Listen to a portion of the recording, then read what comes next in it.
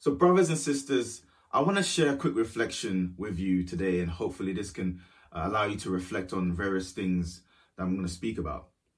But I'm going to share a reflection on the shortest verse in the Bible. So this Bible reading is not going to be long. The shortest verse in the Bible, which is found in John chapter 11, verses 35. And it says, Jesus wept. That's it. That's all that verse says. Jesus wept. This is the shortest verse in the Bible, but I believe there's something powerful that we can learn about the character of Jesus Christ just in this one verse. But I also believe it's good to read things in its context. I mean, this particular passage, this particular verse is found in chapter 11, which has about 57 verses. So there's something going on. There's a reason to why Jesus wept. So we see that it's a very famous story where Jesus raises Lazarus from the dead. But before that, he's brought before the tomb of Lazarus with Mary, Lazarus' sister. And the people are weeping and they're wailing. They're all upset over the death of Lazarus. And Jesus seems to be upset too. And we can kind of sense something going on from verses 33. When Jesus saw her weeping, and the Jews who had come along with her also weeping, he was deeply moved in the spirit and troubled. It's interesting. It's been said that the Greek connotation to Jesus being deeply moved and troubled has this feeling of anger towards the situation. Not anger with the people or the people crying, but anger at the situation.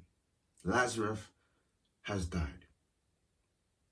But then I was thinking about it. But with Jesus knew that Lazarus was dead. And also Jesus knew that he could bring him back from the dead. And in a moment, he's going to bring him back from the dead. But Jesus still wept. It's interesting. Jesus could have easily come into the scene and saw these people wailing and crying uncontrollably. And he could have said, look, I'm here. Don't worry. I'm going to raise him from the dead. Stop crying. But no, Jesus wept with them, even though he was still in control. So why did Jesus weep? Why did Jesus cry this particular time? There's a very different weeping to the rest of the people. But I think there's a couple of reasons. I think the first reason is because Jesus is upset over the state of sin. I know we don't like using the H word, hate, a lot. But if there's one thing that Jesus hates, it's sin. And at this particular moment, Jesus is seeing firsthand the consequence of this thing called sin. And it's death. Lazarus has died. This is an effect on the world through sin. And he's seeing the effects it has on the people that he loves. People who are crying uncontrollably with no hope.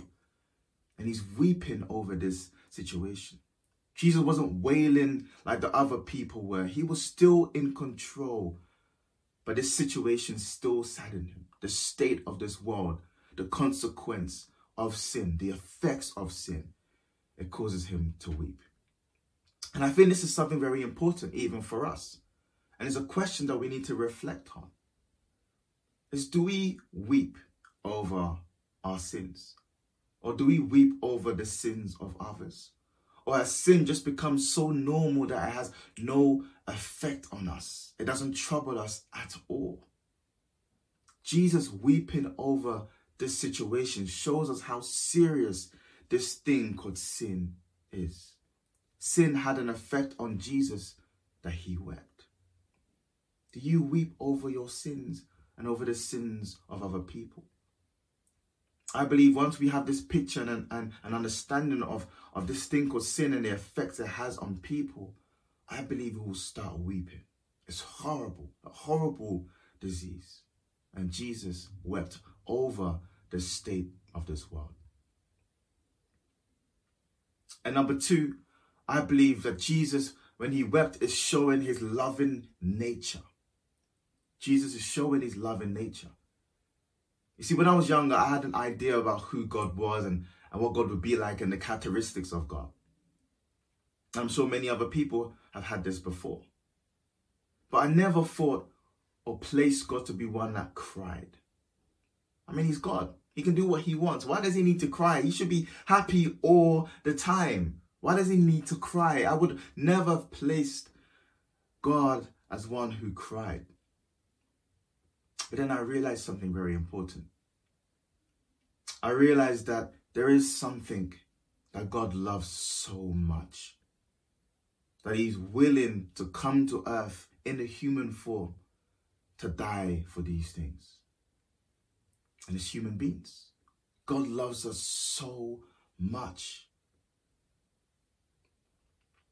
And God's love in nature is really being expressed through Jesus Christ in this passage. This is God in the flesh, and he wept over this situation.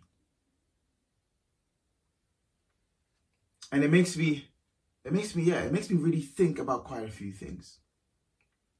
And it makes sense why Jesus keeps telling people all through the Gospels to love one another, because he loves them. Just like a parent, you would expect your children to love each other because you love them both. And this is the same sense that we can sense from this passage. Jesus is showing his loving nature. When you love someone, you'll be affected by what they're going through. So if the one that you love is hurting, you'll be hurting too. If the one that you love is rejoicing, you'll be rejoicing too. If the one who is crying and weeping is weeping, you will be weeping and crying too. Jesus is showing his loving nature. He doesn't need to cry, but he loves us. And when we're hurting, he's hurting too. But this is the question we need to ask ourselves. Is this something that we are expressing? This loving nature, is this something that we express? Or is it something we only express and show to people who we know and love? In our passage that we looked at last Sunday, Romans 12, verses 15, Paul talks about rejoice with those who rejoice and weep with those who weep. Are we expressing the loving nature that Jesus expressed to the world? He expressed it to the world. Or are we only expressing this loving nature to the people that we like and the people that we know, our friends and our family? Everyone that came in contact with Jesus had this loving nature being displayed. So, what can we reflect on as we go about our week? What can we take from this very short verse in the Bible? Brothers and sisters, I think it's time for us to start weeping. And I know for some of the men, this may sound a bit strange, but I think we need to start weeping. We need to weep over sin and the effects it has on our lives and the effects it has on people. Sin is a very serious thing. We need to start weeping over the effects of sin, showing how serious this thing called sin is. And we need to begin to weep with those who are weeping. And I can guarantee you, in this period that we're in, this difficult season that we've been in, there are people who are weeping. People who have lost loved ones. People are going through depression. People who need a shoulder to cry on. I think this is a time for the church to weep. To weep over the state of sin and call it out for what it is. The injustices going on in this world. For it to grieve us like how it grieves God. And for us to weep with our brothers and sisters. And even with the people we don't know. John 11:35. Jesus wept.